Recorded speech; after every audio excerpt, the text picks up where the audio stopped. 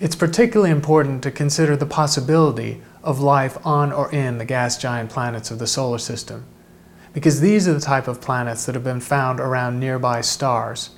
Over 100 extrasolar planets are now known, and most of them are Jupiter-like or larger, although they are on tight orbits of their parent stars and are at higher temperatures. It will take a decade or more before Earth-like extrasolar planets are found in significant numbers. The gas giant planets are unlikely environments for life. They are just like the Sun in chemical composition, with primarily hydrogen and helium. Even if they have rocky cores, the conditions close to the rocky core will be extremes of temperature and pressure that make it implausible for biological life to survive.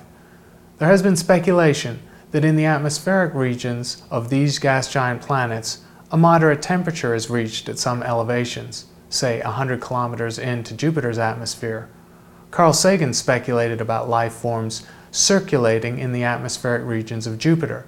However, the vertical currents of air in Jupiter's atmosphere are extreme, and it's almost implausible that any buoyant organism could exist and be stable for a significant length of time. Thus, most astronomers think that life on or in the giant planets of the solar system is very unlikely.